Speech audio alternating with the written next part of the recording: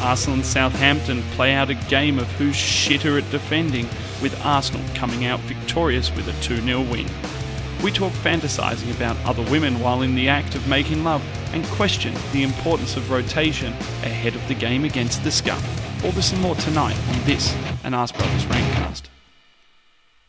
Welcome to This and Ask Brothers Rantcast, a rantcast with not so much to rant about for once, Toby. A victory. Victory is ours. Victory is ours. No, it was pretty good, wasn't it? Yeah, it was pretty good. It wasn't outstanding. I mean, how did you feel about it? You know, in the general context of things, in the general context of the whole game. Good game, good performance. Should have scored more. Still gave away a few opportunities. Overall positive. Yeah, I mean, really one of those games where it's 3 points that we had to have. It's, you know, at this point in the season, you and I have spoken about this now for a couple of weeks running. Really, it's more important that we beat all of these teams and we go on a run where we don't lose to anyone kind of below us for the rest of the season. That's right. And if we do that, then the Tottenham game and the Man U game actually become less important than the other games around us in the scheme of achieving our goal. Well, I mean, they're obviously still important, but winning all those games and that run-in, they're basically the two only games for us that are difficult compared to the others where they have 4, 5, 6 difficult games. So, you know, it puts us in a good position. Man U still have four of the top 5 to play. I think Chelsea still have 3 of the top 5 to play, and we've really only got the other 2. So realistically, we could actually drop both of those games, win everything else, and finish above those 2 teams. Is that a thing? Have you looked at that? No. I've had a look at it. Like, I mean, look, have you got a crystal ball? I don't know how many points they're going to drop, but you know, if you just kind of pie in the sky at the likelihood of them dropping more than 6 points across those teams, you know, basically, if we go to Tottenham and Man U, I would put this marker down, Toby. If we can take 2 points out of those 2 games, I think that we're actually on for top 4. Arsenal, Southampton, Toby. Anything you didn't think that was going to happen? Did you like it? Did you not like it? Give me your thoughts. There was quite a lot, actually. I was really surprised to see Lichtsteiner. I was surprised to see Kolasinac back in a back 4, seeing he'd been omitted in the previous game. I was expecting Ozil to be benched, and I was expecting your banging man to be benched. I wasn't expecting Guendouzi to be benched. So there's a few tweaks in there, but look, overall, it looked like really good balance to me, and I was really excited to get to see 2, I won't call them natural wingers, but wide forwards playing again rather than trying to shoehorn 2 strikers in, particularly with the fear of injury. So look, I thought it was good. There was clear attacking intent and some confidence because we're pretty good at home. Let's face it. It's away from home that we're a bit suspect. So, mate, I wasn't surprised to see Lichtsteiner because I don't think Maitland-Niles is fit. He wasn't on the bench. Yeah, but I've still. So, I mean, I know he's kind of forgotten now, and it's obviously made his stand. The corporal is done. If the corporal was going to play games for Arsenal again, the corporal would have played games by now. Yeah. And do you know what? We didn't do coverage of the Barté game, but Lichtsteiner was actually my man of the match in the Barté game. And in fact, today I thought he was quite decent. Again, I thought he held his own. I didn't think he was that bad at all. I thought he more than held his own. I thought we lost our way after he went off. So do I. But I think you're going to get that when a centre back goes over into right back. For sure. I think there's a bit of misconceived understanding about, you know, people saying, well, surely Mustafi can just become a right back. I think there's a defined set of skills that he doesn't have. Mustafi for me is actually an in-between player. He's a centre-back who has to play in a back three. So I was actually quite confident with him going over to right back because, I mean, and he actually does have a bit of skill set about him, in order to play that position. I still think there's a skill set missing there, which is the connection within the transition to be able to overlap and go past. He doesn't have that. But, with his passing ability and all of that. The thing I will say about this lineup, Toby, something that I really, really liked. It's the first time in a really long time I've looked at an Arsenal bench and felt confident. Aubameyang, Ozil, Suarez, Guendouzi, Monreal. I was looking at that and thinking... that's solid. If something goes wrong here, we can change the game. If we need to ice the game, we've got people who can ice the game. We can bring on Guendouzi's and we can bring on Monreal's. And if we're either going in and having to chase the game or we want to really put the foot to the throat, we've got Ozils and Ubangamans. And you and me have been banging the Ubangaman from the bench drum for a long, long time. We actually got to see it today and got to see it come to fruition. Yes, it didn't actually convert, but what we thought would happen if you started bringing on these players against tiring teams really nearly happened, came close. And it would have been interesting as well if Ubangaman had actually replaced the guy he was supposed to replace. It was only because of Iwobi going down that he ended up playing on the left. So that would have been interesting as well because he would have actually been in his natural habitat, with some quick wide players, who are quite tricky. And he potentially could have had opportunities in areas that he was more comfortable in. But look, in any case, he came on. He did affect the game, 2-3 opportunities. Yeah, he didn't get one, but it wasn't a bad performance on the left. And yeah, look, bringing him on from 60 minutes, it protects our players in terms of we need one of them at least. And it also scares the living shit out of a tiring defence. So, you work hard beforehand, you break them down, you fatigue the defenders, and then, fuck me, you bring on like one of the quickest players in the world. So I don't think it's a bad tactic moving forward. Ramsey made captain. Seriously, what the fuck is this shit? Ozil captain last week. Ramsey captain this week. This I'm really, really struggling with. What does a captain even mean for this club anymore, I wonder? I don't have too much of a problem with it. It's clear they have a leadership group. And I guess it would have been down to seniority. The thing I question is, what's the future planning there? What is the fucking point of Aaron Ramsey running out in the captain's armband? I don't understand. I think it's man management. It's to fire him up. He'll be in and out of the team. It's quite clear it will be either him or Ozil or none in some circumstances. And pure and simple, it's just a leadership tactic from Emery. That's the way I perceive it. I would have preferred to go and slam the captain's armband on Socrates, who is a natural born leader anyway. And in the Barté game, I would have rather have put the armband on Monreal if I'm talking about seniority and leadership. Really, it's a bugbear of mine. It's been a bugbear of mine all season. Initially, I didn't mind this leadership group thing because I thought, like you said, that it might have been a man management ploy from Emery to create something bigger than the sum of its parts, or to create something bigger than just a singular captain. But I'm really shitted off with it now. I don't like seeing guys who are leaving the club running out with the captain's armband, and I don't like seeing guys who are openly getting called out in press conferences for not training hard enough, coming back into the team and getting a captain's armband slammed on them. I can't imagine that that's great for the rest of the playing group. Or does the captaincy really mean nothing? I don't actually have too much of a problem with it. There isn't that much you can do on the pitch except to be accountable to your teammates. All right, I feel like this is a seniority thing. Who's been at the club longer, an ability thing to some extent, but more than anything, I like I've said previously, I think this is a man management. This is a leadership tactic. So this is giving every opportunities to these guys to step up. This is trying to keep Ramsey motivated till the end of the year. Don't forget, top 4 is the goal. you keep Ramsey motivated, or you marginalise him and you've got donuts for the rest of the season.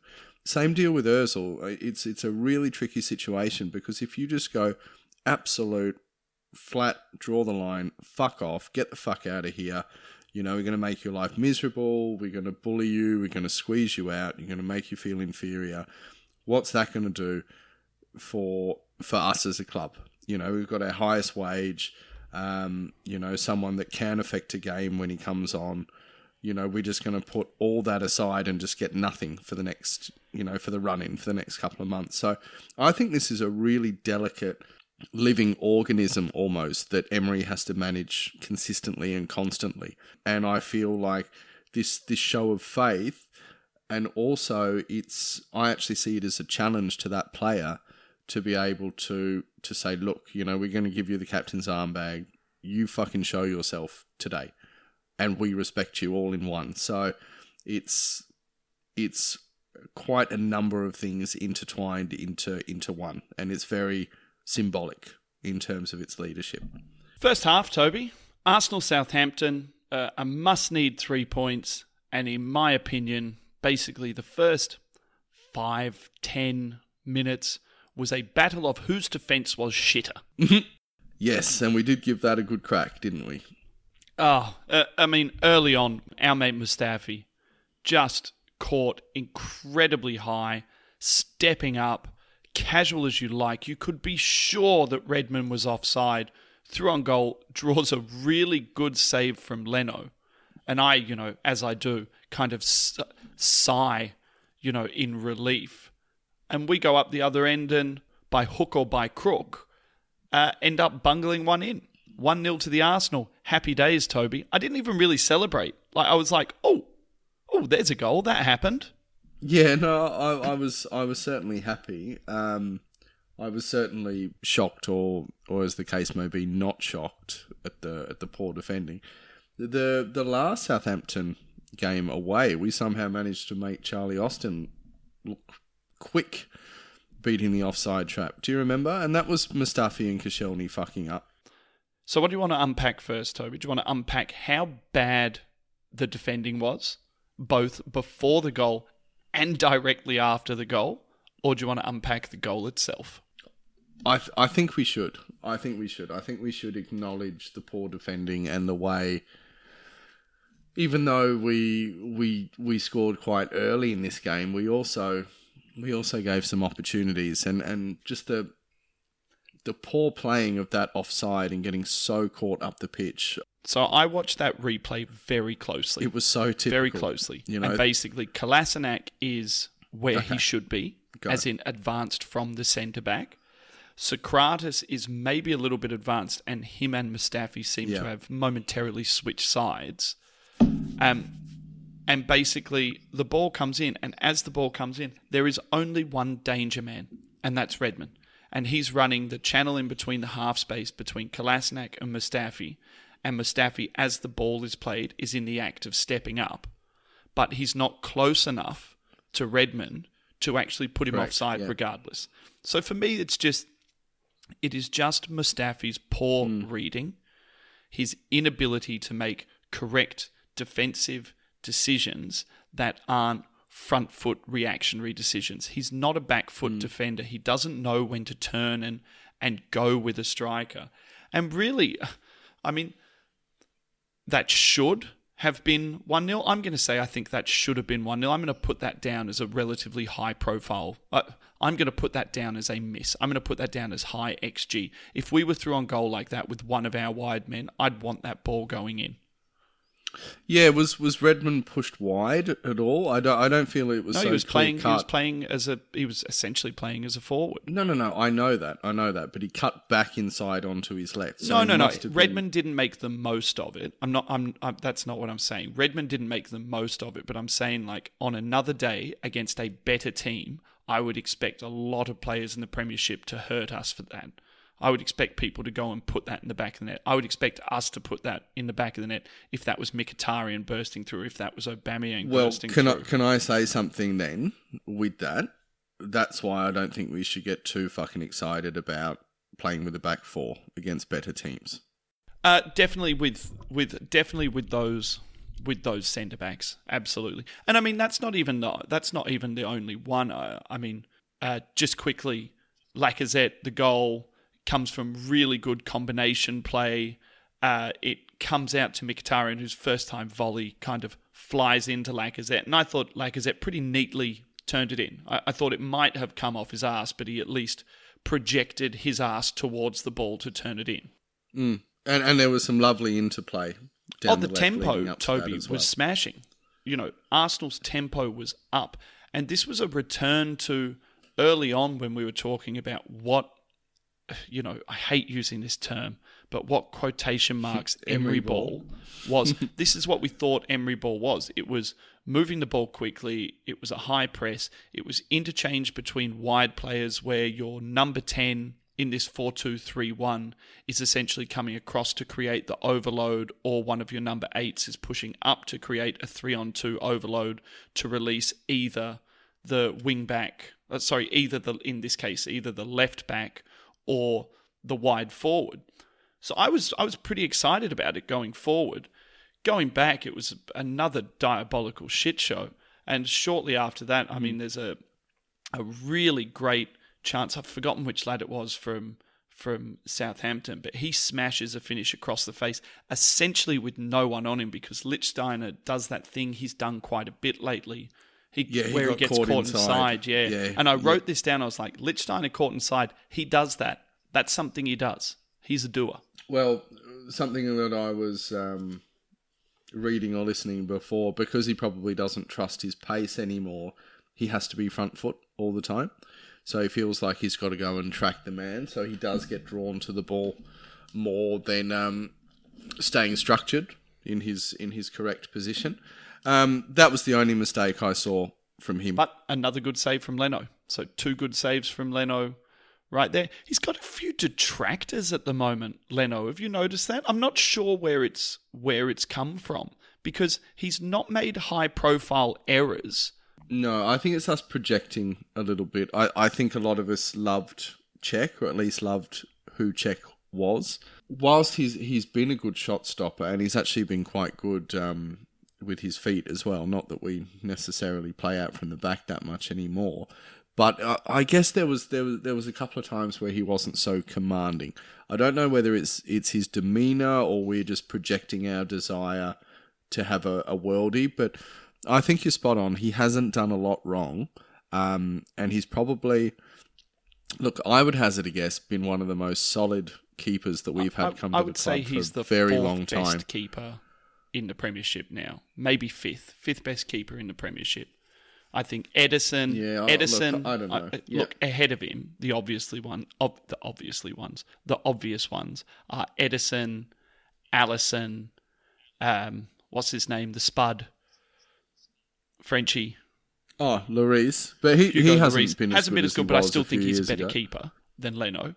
And De Gea, who actually hasn't been as outstanding as what he has been in the past as well. I mean, then after that, I mean, really you're looking at Leno being at the top of the next kind of best of the rest, I guess. I don't know. I think there's a few good and experienced keepers out there that pop up and surprise you sometimes. But no. I'd have Leno over Pickford. Yeah. If you want to talk about the next tier of teams, I'd have Leno over Pickford, no doubt. Yeah. I think Leno's got better distribution. Anyway, long story short, as always, we digress. Couple more chances for Southampton. Header across the face, that really should have come to something as well. And again, we kind of get a run. A goal, not against the run of play, because we were dominating when we had the ball, but perhaps against the run of play in the sense that we also could have conceded within these periods of times where we looked really dominant. Well, we do look dominant, but our ability to make average teams look good is quite an achievement sometimes. I mean, we gave 2 clear-cut chances to them in 2 minutes just after scoring, so that wasn't great. But you're right, we went up the other end and we scored, and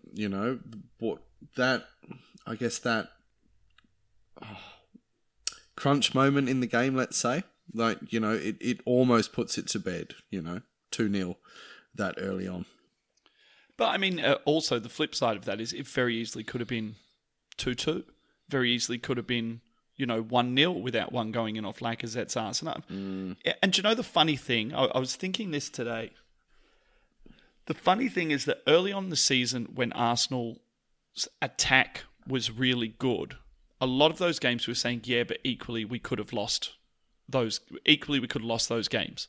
So throughout that, whatever run we were on, yes, we were scoring changed. goals, Yeah. but yes, we were still giving up chances very, very similar to this and bailing ourselves out. And that was, again, early on the season in that 4-2-3-1 shape that we have, that we play with. And it does make you really wonder, is this 4-2-3-1 just really fundamentally flawed? Or is it that we just simply don't have the right type of defender to be able to pull it off? Because early in the season it wasn't working and we had Holding and we had Bellerin. So is that saying it's the other defenders, it's the need for a genuine left back or the need for a different type of centre back? Because I worry. Look, I feel like if we took this back four to a Tottenham and we tried to do this to a Tottenham, I mean that back four that we played today, I reckon we get absolutely ripped to fucking shreds. No, but horses for courses, Max. And this is where Emery tactically, at least from my perspective, we can get behind him because there is, formational changeability, for want of a better term. So, look, you're right.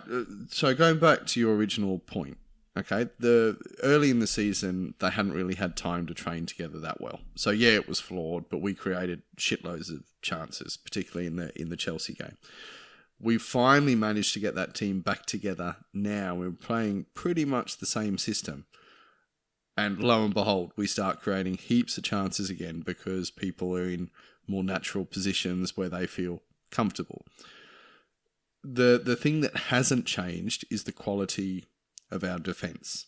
So, in answer to your question, I think Emery is doing the best with the tools that he's been given, and I think those set of defenders just aren't good enough to be able to operate at that higher echelon. Like, we will give up chances regardless. Well, I think that's why Emery's MO now is that he's gone to that back five away from home, because we're really seeing I don't have a problem with that. No, nor do I. I'm just saying we're don't. really seeing a definition in systems now. I think early on we were seeing a lot of different systems. I feel like now we've really seen, especially now I think the Mkhitaryan's come back into the team. I think when Mkhitaryan comes back into the team, Emery instantly feels more comfortable to play this 4-2-3-1 again. But yeah, and we were very critical of him, and I'm sorry to interrupt, but we were so critical of him because he was error prone, but that's his game because he's trying to drive the play forward and take risks. Yeah, but without risk, there's no reward. Exactly, and we've seen that in the boring run of games we had. Exactly, where people are like, why are we playing three defensive midfielders? Well, you're going to whinge and bitch when we're giving up balls in the transition, and then you're going to whinge and bitch when we put three defensive midfielders in the team. Exactly. 6 of one and half a dozen of the other. But we did realise when he was gone. We did. That absence definitely made the heart grow fonder. And the fact that we became so poor and disjointed and predictable going forward. And even though we had two amazing strikers, they were very much isolated because we weren't creating space in the final third. So all of a sudden you've got, two wide forwards who are happy to run at players, quick layoffs, really put the defence under pressure, and then also make overloads on the wings. And look, lo and behold, we're starting to operate again. And I thought it was really nice to see that roaming number 10 player again in our system, because with those wide players, it worked. It was nice to see. Let's talk about Ramsey later on, because I think it's an interesting performance to pull apart. Couple more chances before the end of the half, Toby. Lacazette misses another really glaring opportunity.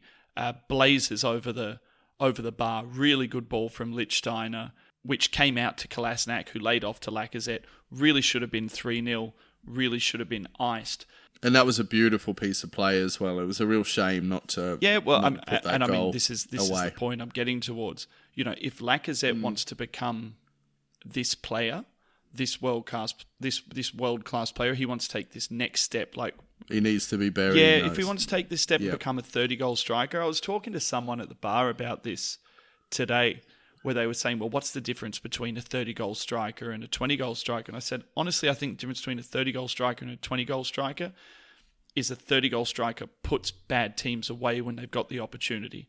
That's why Aguero scored so many hat-tricks. That's why Henry was so efficient. Because, you know, when you get the opportunity where you get... I mean, Lacazette had 4 clear-cut opportunities. They are quite clear-cut opportunities.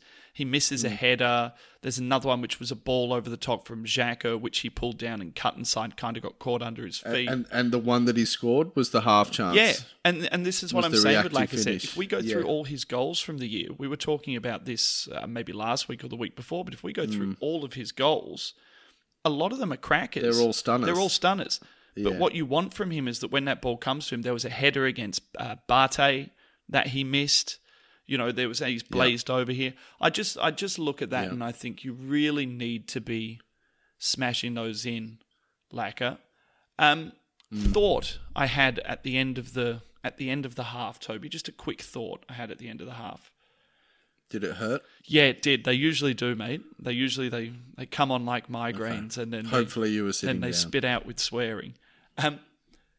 What was happening with us on the wings, as far as the combination play between Iwobi, Kolasinac, Xhaka, the combination play between Xhaka, Lichtsteiner, Mkhitaryan? Is this just a return because of somehow the personnel that we've got back, that we were able to play with this tempo? Or do you think it's more of an energy thing, like how Arsenal were able to get on the front foot and basically maintain that tempo for an entire 45? Can I add another variable that we haven't discussed? No, go for it. Xhaka and Torreira together. That's where the wings and the quickness of play is different from Guendouzi, who's very busy, but very 5-meter passes. Torreira, really... he didn't have a game where he stood out, but he was very combative. Because he was playing the deepest role. Won balls, laid them off. If you look at the heat map at half-time, Torreira's almost the second deepest player on the pitch. Yeah. I think it's Socrates or Mustafi on the heat map at half-time is actually almost ahead of him, and Xhaka's in the in-between space. Yeah, and Mustafi has a huge amount to do with the build-up play, and this is where we've got to be careful about how much we dislike him. His ability on the ball is actually very important. I knew you were going to have a bit of love for Mustafi in this game because of his passing. But again, something we can unpack later on. Toby, Lichtsteiner going off injured, Mustafi moves out to right back. Really, I think that might have been the thing that hamstrung us for that first, 25, however long it was. Really, that might have been what hamstrung us as far as going forward. Once Lichtsteiner went off, we seemed to lose that impetus, at least down that side. Kolasinac had a stormer and really came into the game, but we did kind of lose it there for a while. And I had this kind of thought, Toby, as the game was unfolding, and it was a thought of Iwobi really is so much better when he's the guy who's playing the ball before the ball itself than he is the guy playing the ball.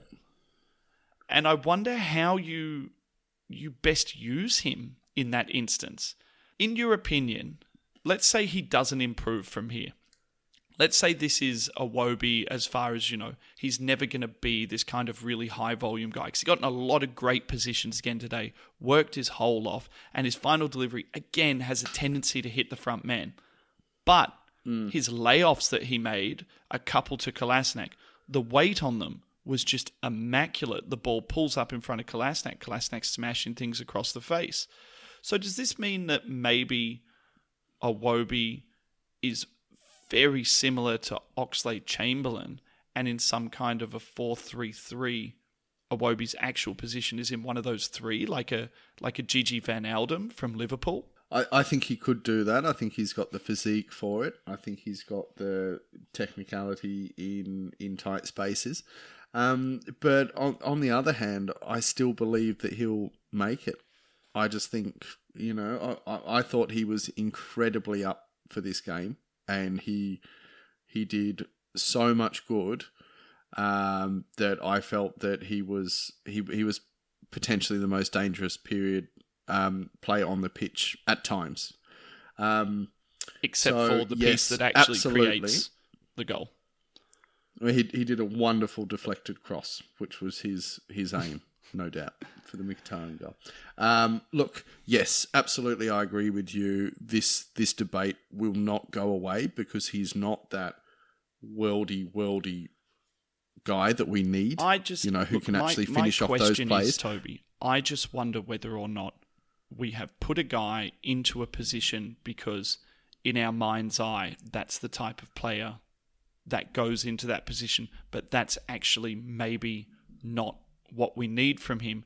And if we were to bring in wide players and we're shipping out Ramsey's and we're shipping out Ozil's, I wonder whether or not the guy who might actually come into an option of being a midfielder, sure. I wonder if the guy we should be looking at is Iwobi, and while he's young enough, actually changing him up to be something else rather than to be something that we seem to have in forced the centre of midfield as well. Yeah, absolutely. I mean, Oxlade-Chamberlain, when he went to Liverpool, yes, he got an injury, but for a period of time there, he actually looked like killing it. The player. I think he would have started almost every game at the World Cup if he was fit, and he would have made a difference. And don't forget the AC Milan game when we had the injury crisis and he played like a holding midfield role. Like that kid was exceptional.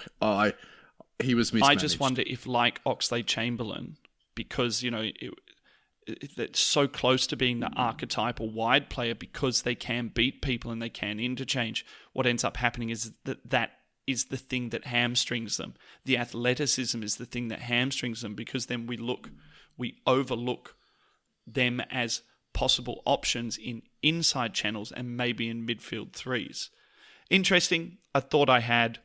Yeah. Toby, substitutions, Ramsey comes off. Look, a lot of back and forth about Ramsey, and we will crack into that in the 3-2-1s. I'm absolutely sure of that. But he came off for Ozil. And then shortly after that, it looked like Lacazette was going to get pulled off, but Iwobi went down with what I assumed was really bad cramp, not a knock. Yeah, because he'd worked his fucking hole off. I couldn't quite tell if it was... I assumed it was cramp, and then I thought, maybe it is an injury, but that kid worked his fucking socks off. And you bang a man, and Ozil come on and turn up the heat, out of the frying pan and into the fire for Southampton. Ozil pulling into all sorts of holes, all sorts of channels. They couldn't track him. They couldn't go with him. I thought they'd actually done a good job on Ramsey. I didn't think Ramsey had been very dynamic for the day, despite kind of doing his Ramsey thing and running around a lot. Ozil came in and was, this untrackable figure. And really, like we said at the top of the show, on another day, I think Ozil could have had a couple of assists, and I think Aubameyang could have had a couple of goals and maybe even a couple of assists as well. This could have blown out and been a 5-0 game. It would have been good for us. I don't think the end result wasn't positive. I think it's going to create a good atmosphere going into the next two games in quick succession. But it certainly could have been. It was a performance that left us wanting a little bit more. It was a little bit of foreplay without, any end resulting action. It was a 2-0, could have easily been 5.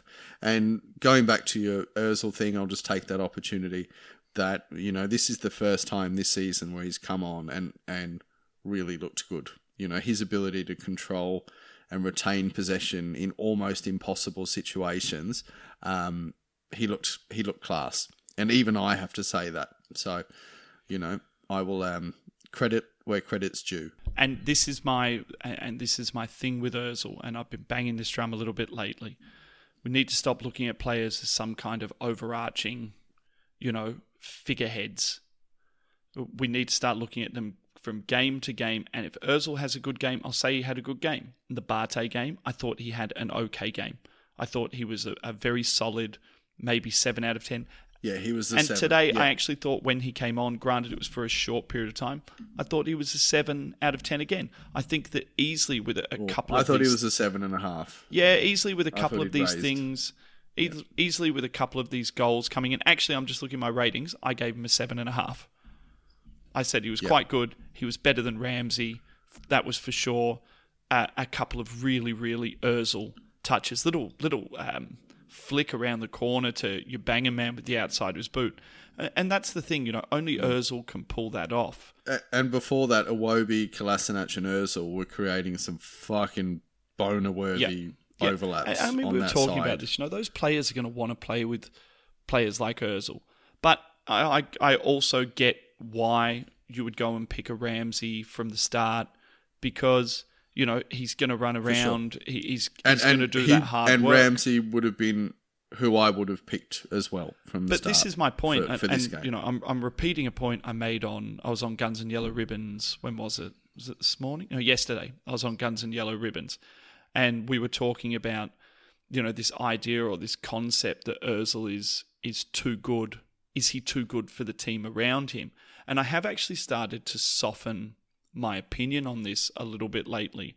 And I kind of, in a roundabout way, came to the conclusion of he may actually be a little bit higher than everyone he's playing with technically.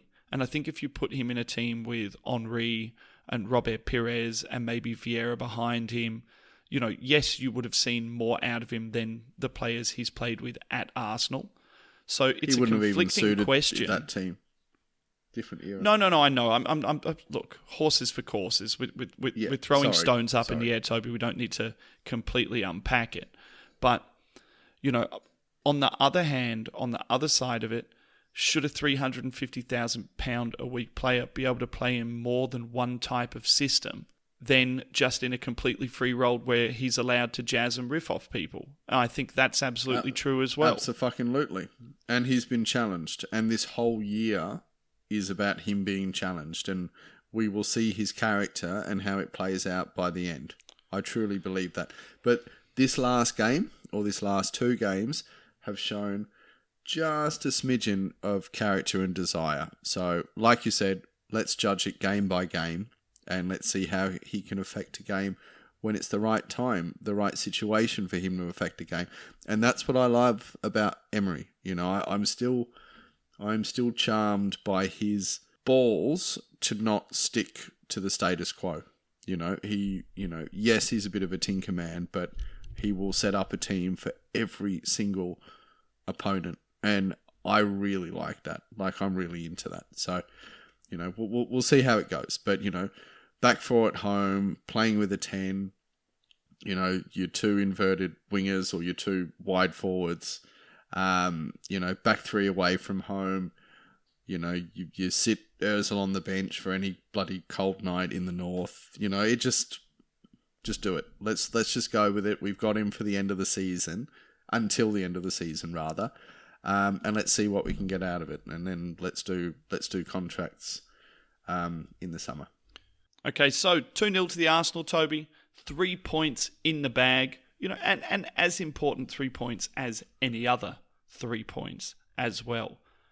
3-2-1s, 1-2-3s, Toby. I've got a funny feeling this is not going to be one of the weeks where you and I just pick the same players. No, and very challenging for the negatives. Yeah, do you know what? The negatives I ended up kind of putting... sometimes when it's been quite a good performance, you have to find a narrative for your negatives. Yeah, I've found a narrative for my... Yeah, we kind of have to go against our own... Yeah, look, I found a narrative for my negatives that I've finished with and I am happy with. I'm happy with what I've done. It was very hard. Yeah. It's very hard to watch a game of football where you win 2-0 without a huge amount of glaring errors and try and pull out negatives. But I mean, look, this is the nature of what we do and we'll crack on. Toby, let's get straight into it. Who was your 3 points? Who did you have? Why? Man of the match for you? Give it to me. The big, beautiful Fridge. I thought he was fucking phenomenal this game. Defensively, going forward, He was selfless. He could have had 2-3 assists. Probably our greatest attacking outlet, and then did a real job in a position that we'd all wrote him off for not being able to do, with a couple of big blocks and a couple of big defensive moves with some big desire as well. So +3 for Kolasinac. Very close for me for Kolasinac to be man of the match, but pipped by Mkhitaryan for me. Got his goal, absolutely dangerous throughout. He looked after the ball really, really well for me in this game. And there's something about the way that we've been playing since he came back. I thought he was really good against Bate as well. He reminds me somewhat of an aging Rosicky, when Rosicky used to come into the team, I used to love how everything that he thought was about front foot. How do I get on the front foot? Yep. How do I progress this ball? Whether that's being progressed by me running with it, or that's being progressed by me playing some fast interchanging passes, or whether that's me, curling a ball down the line to a Lacazette. I'm really into him at the moment. I know absence makes the heart grow fonder, but I especially love Mkhitaryan when he not only does this, but he has an effect in the game. For me, might not have been deliberate, but an assist and a goal. And I thought he defended, and I thought he covered Lichtsteiner really quite well. I actually think he's making Lichtsteiner look better. This is the best Lichtsteiner has looked in 2 games, and I don't think it's a surprise that's come when he's been playing with Mkhitaryan. No, good point. Very good point, because it's combinations. I think Mkhitaryan just naturally plays well with someone outside him. He's a give-and-go player. He likes tight spaces. I thought he was cracking. Toby, 2 points. Who did you have and why? I had it to Wobes for 2 points. I thought he drove the play forward right from the start. He looked up for it. He looked more confident in himself today. I don't know whether that was the setup, whether it was being at home, whether it's just, some things went well from the start. But he was a huge threat. Lots of lovely overlapping play with Kolasinac and Ramsey. And look, covered Kolasinac when Kolasinac went beyond him, and he was just everywhere. Anyway, I was very happy for him to see a performance like that. So +2 for me. Definitely made Kolasinac look better for covering him when he went forward and being really active. So good shout. Yeah. I'm with you. Toby, my +2, Kolasinac. I thought it was close to one of his best games for Arsenal. I think it's almost definitely his best defensive game. 2 big blocks in the game, one in the first half, one in the second half. Really interesting. Couple of heroic blocks, really interesting. If you look at the heat map at the end of the game, he's quite deep. So usually you would expect his heat map to be up in line with the number 8. That's kind of where he hovers. Yeah. His heat map was actually, he was deeper than Lichtsteiner.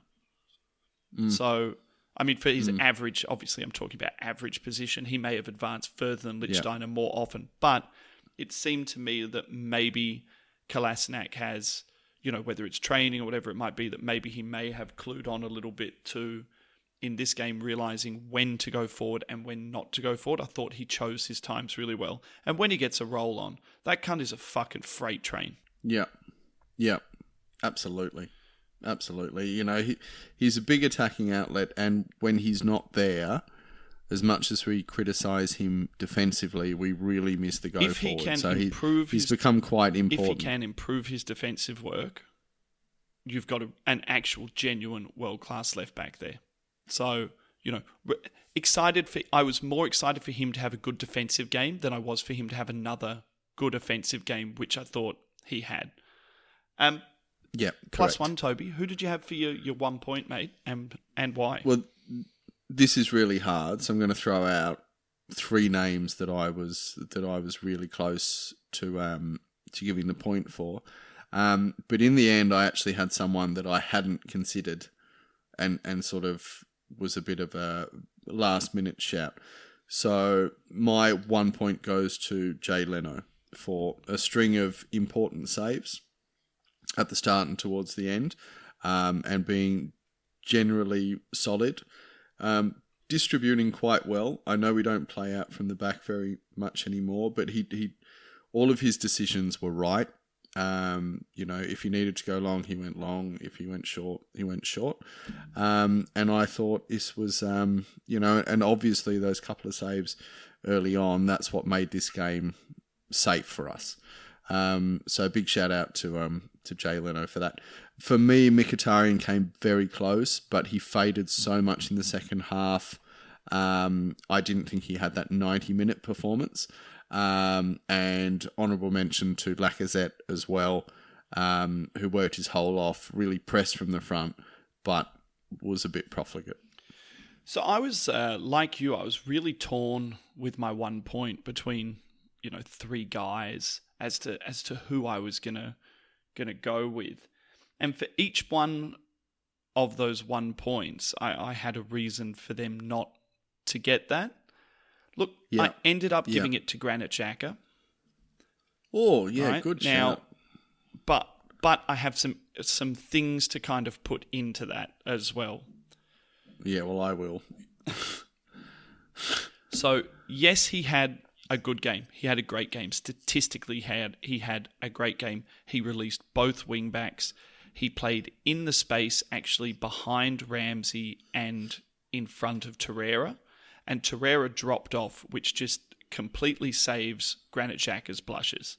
Right? And I've said this for a couple of weeks. I like either Torreira Guendouzi or Torreira Xhaka. I don't want to see Xhaka Guendouzi. That's something I don't want to see. So I've given him a point because, as we said earlier on, Toby, credit where credit is due. He had a great game. What I will say is, if you are going to give a player of his skill set that much time on the ball in between the lines, he's going to pick you apart. And if we've known anything from this year, it's when you press Granit Xhaka and when you hustle him that you find out that he doesn't have the technicality and he doesn't have both feet. So I will give him a point because of what he did, because of what he achieved in the game, because of how good he was at linking, releasing, and overloading on both sides. But I just want to say, I don't think that anyone else in the Premier League will give him that much time on the ball. It was a weird thing. If it turns out that was him being really intelligent and popping up between the lines, I'll rescind what I've said. But I haven't seen him do that much, and I haven't seen him have that much time on the ball. I was talking to Manny about it from Guns and Yellow Ribbons, and Manny said, it's like the line out of the movie Cool Runnings. This doesn't mean I like you. Yeah, it must hurt for you two blokes. Must hurt. Any thoughts on that, Toby? Any thoughts on the Granit Xhaka performance? No, because I'll get to that in a minute. You can't have given him negative points. You can't have given him... I was scraping the barrel, dude. Oh, well, I'm a Granit Xhaka hater, and I didn't give him negative points. My only little shout-out, so, as we always do, a couple little shout-outs. I liked Iwobi's performance. I didn't think he did enough in the final third. And I really liked Leno's performance, but I thought Xhaka probably had more of an effect on the game than what Leno did. And maybe that's an indicator of how good Xhaka actually was, because Leno was fairly involved.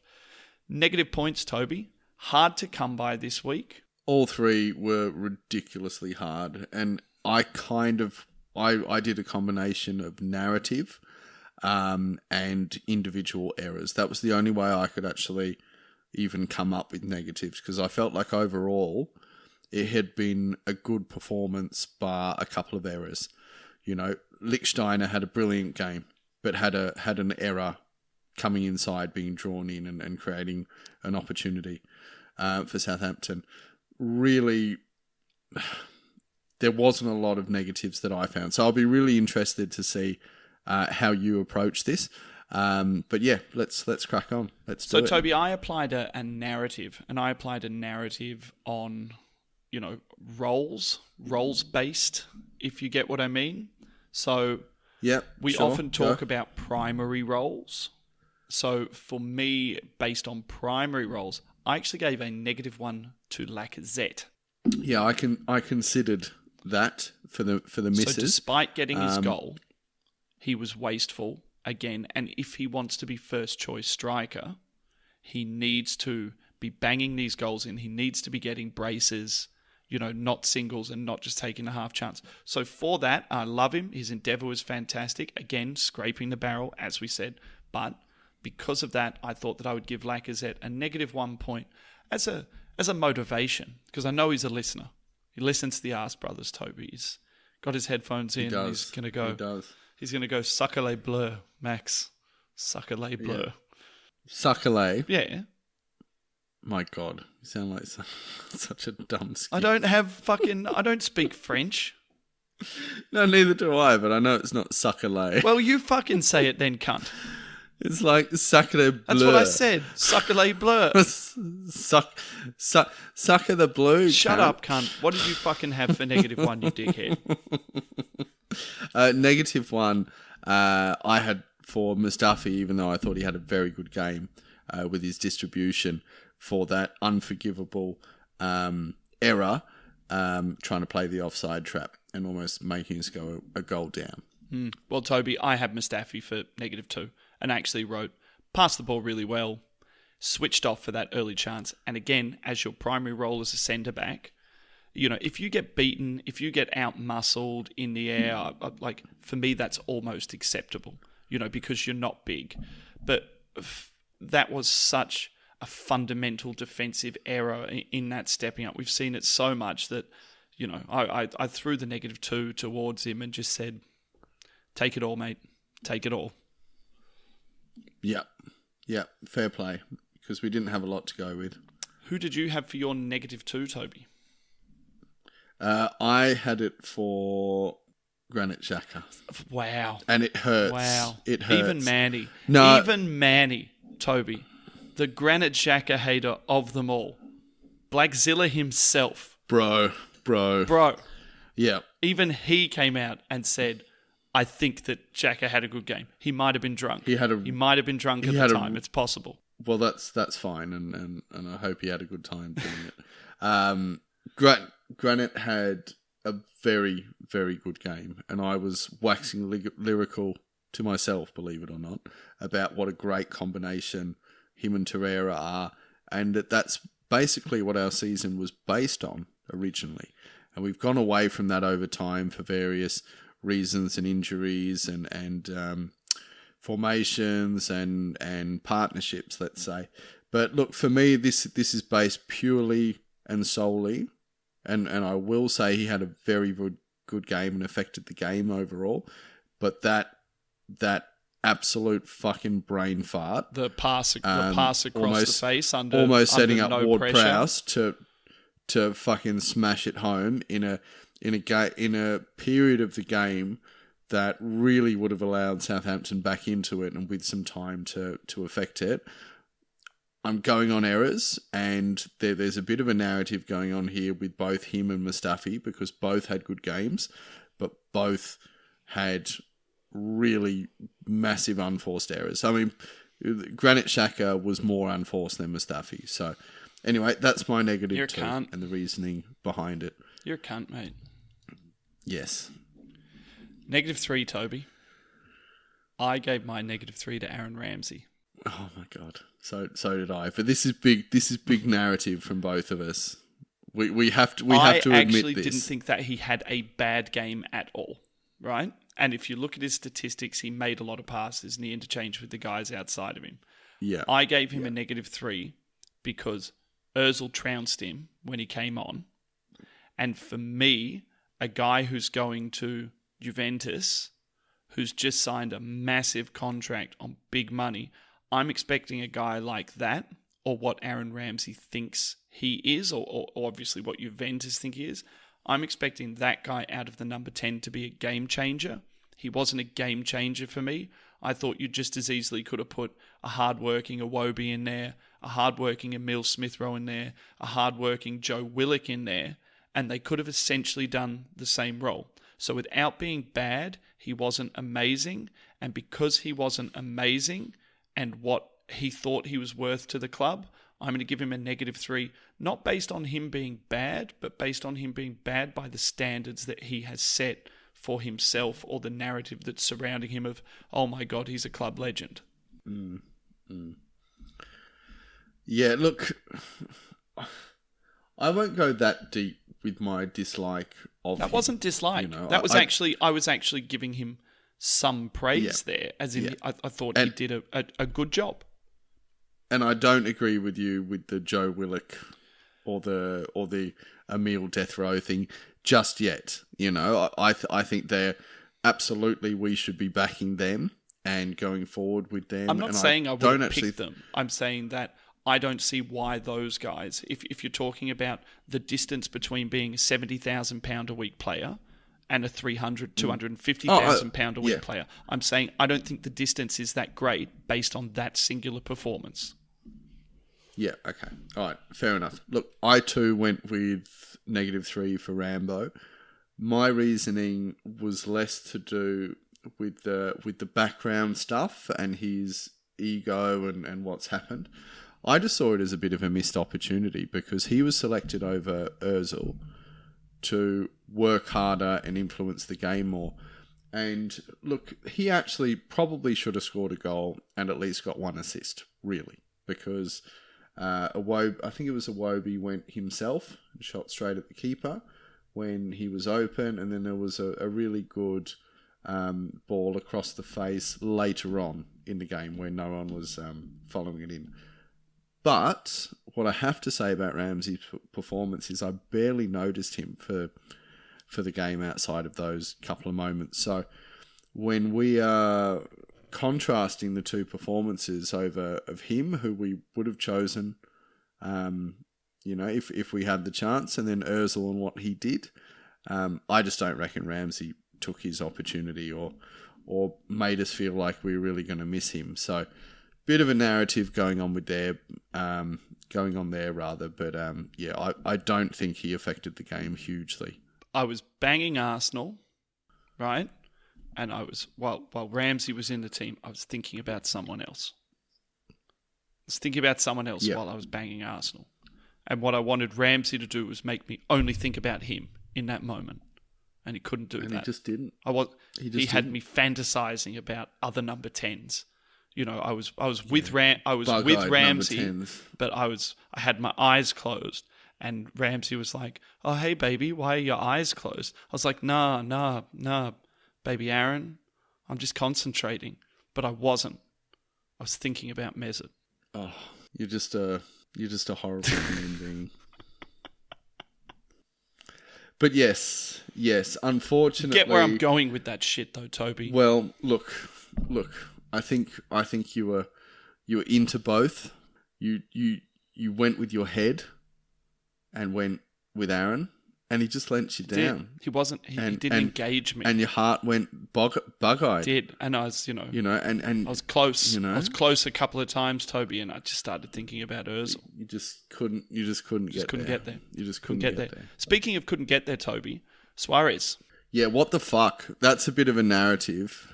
Yeah, look, with Mkhitaryan coming back into this team and hitting form, are we really going to see Suarez? Because right now I would say Mkhitaryan's it would be one of the first names on the team sheet, and we know Emery likes him. We know Emery likes his work rate. I'm just thinking we're not going to see this guy. Okay. Couple of things with that. Mkhitaryan can't play 90 minutes, as far as I'm concerned. He did get a little knock, which could have been an injury, actually, before half-time, and he didn't influence the game as much after that. I thought that was more to do with the Mustafi thing and the interchange. Yeah, okay. Well, I felt like he cashed out, particularly after 60, 65 minutes. So that provides an opportunity for Suarez to get game time. But, this was a home game against a team that we dominated and were pretty comfortable in winning the match, and he didn't actually get on the pitch.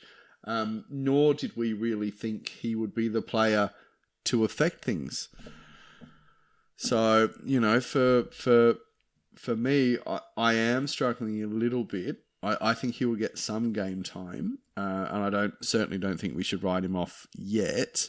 But Yeah, I would be lying if I said I wasn't a little bit concerned that, we're not going to use him much for the rest of the year. Perhaps we should keep our powder dry on that one just for another couple of weeks, because I think he would have seen game time if Lichtsteiner hadn't have gone down with an injury. Correct. And then Iwobi as well. But definitely as a starter, I can't see him busting into the team and being the saviour. There's not that much left. As far as games go, there's not a huge amount left, Toby. Just finally, Toby, last point of the game. I was sort of talking with the guys, from Guns and Yellow Ribbons yesterday, and they were very much of the opinion that, we needed to go into the Bournemouth game and rest people into the Bournemouth game. And I actually had the opposite approach that. I said, no, fuck that. 3 points is 3 points. We're driving towards top 4. We kind of spoke about this at the top of the show. For you, are you in camp A, as in you go after every game and you treat every game on its merits? Or are you in camp B that says somehow beating the Spuds is so important? Basically, the best way to look at it, Toby, is would you rather finish 5th and have done the double over Tottenham, or finish 4th and have lost to Tottenham away from home? Well, the latter every day of the week, and I think that makes total sense. And listening to that pod, I feel like your perspective actually changed the others' view a little bit, which was quite good. The only thing I'll add to that is we haven't played a huge amount of football lately. So I think with a couple of tweaks, maybe one or two players, we could pretty much replicate that and just get the job done and expect the players to be able to get it done. In saying that, respecting the points, because all points are the same. It doesn't matter if they're against Spurs or against Bournemouth. It's a home game against Bournemouth. So I would say they didn't cause us too many troubles away from home. They did, didn't they? Didn't Josh King score a fucking cracker against us? He scored an absolute fucking cracker, actually. No, they did cause us a couple of problems, but I think it was a good overall performance from us and a good win. I think we should do them at home. I probably wouldn't go too overtly defensive against them, and then I'd respect the point against the Spuds, believe it or not. So I'm agreeing with you in that I really think we need to go for this 3. We can look towards the Spurs game, but I definitely wouldn't be saying we should be resting our best players. I'd rather see us go with a really, really strong 11 against Bournemouth. Play high tempo, get the goals up early, and then make changes after that. And then rest. Rest, Yeah. Like you said, if you need to pull I agree. Mkhitaryan at 60 minutes and put on Suarez, great. If you need to pull Lacazette for Aubameyang or Aubameyang for Lacazette, fantastic. Ozil for Ramsey, Ramsey for Ozil, whatever it might be. I think that those groups of players have to play those games.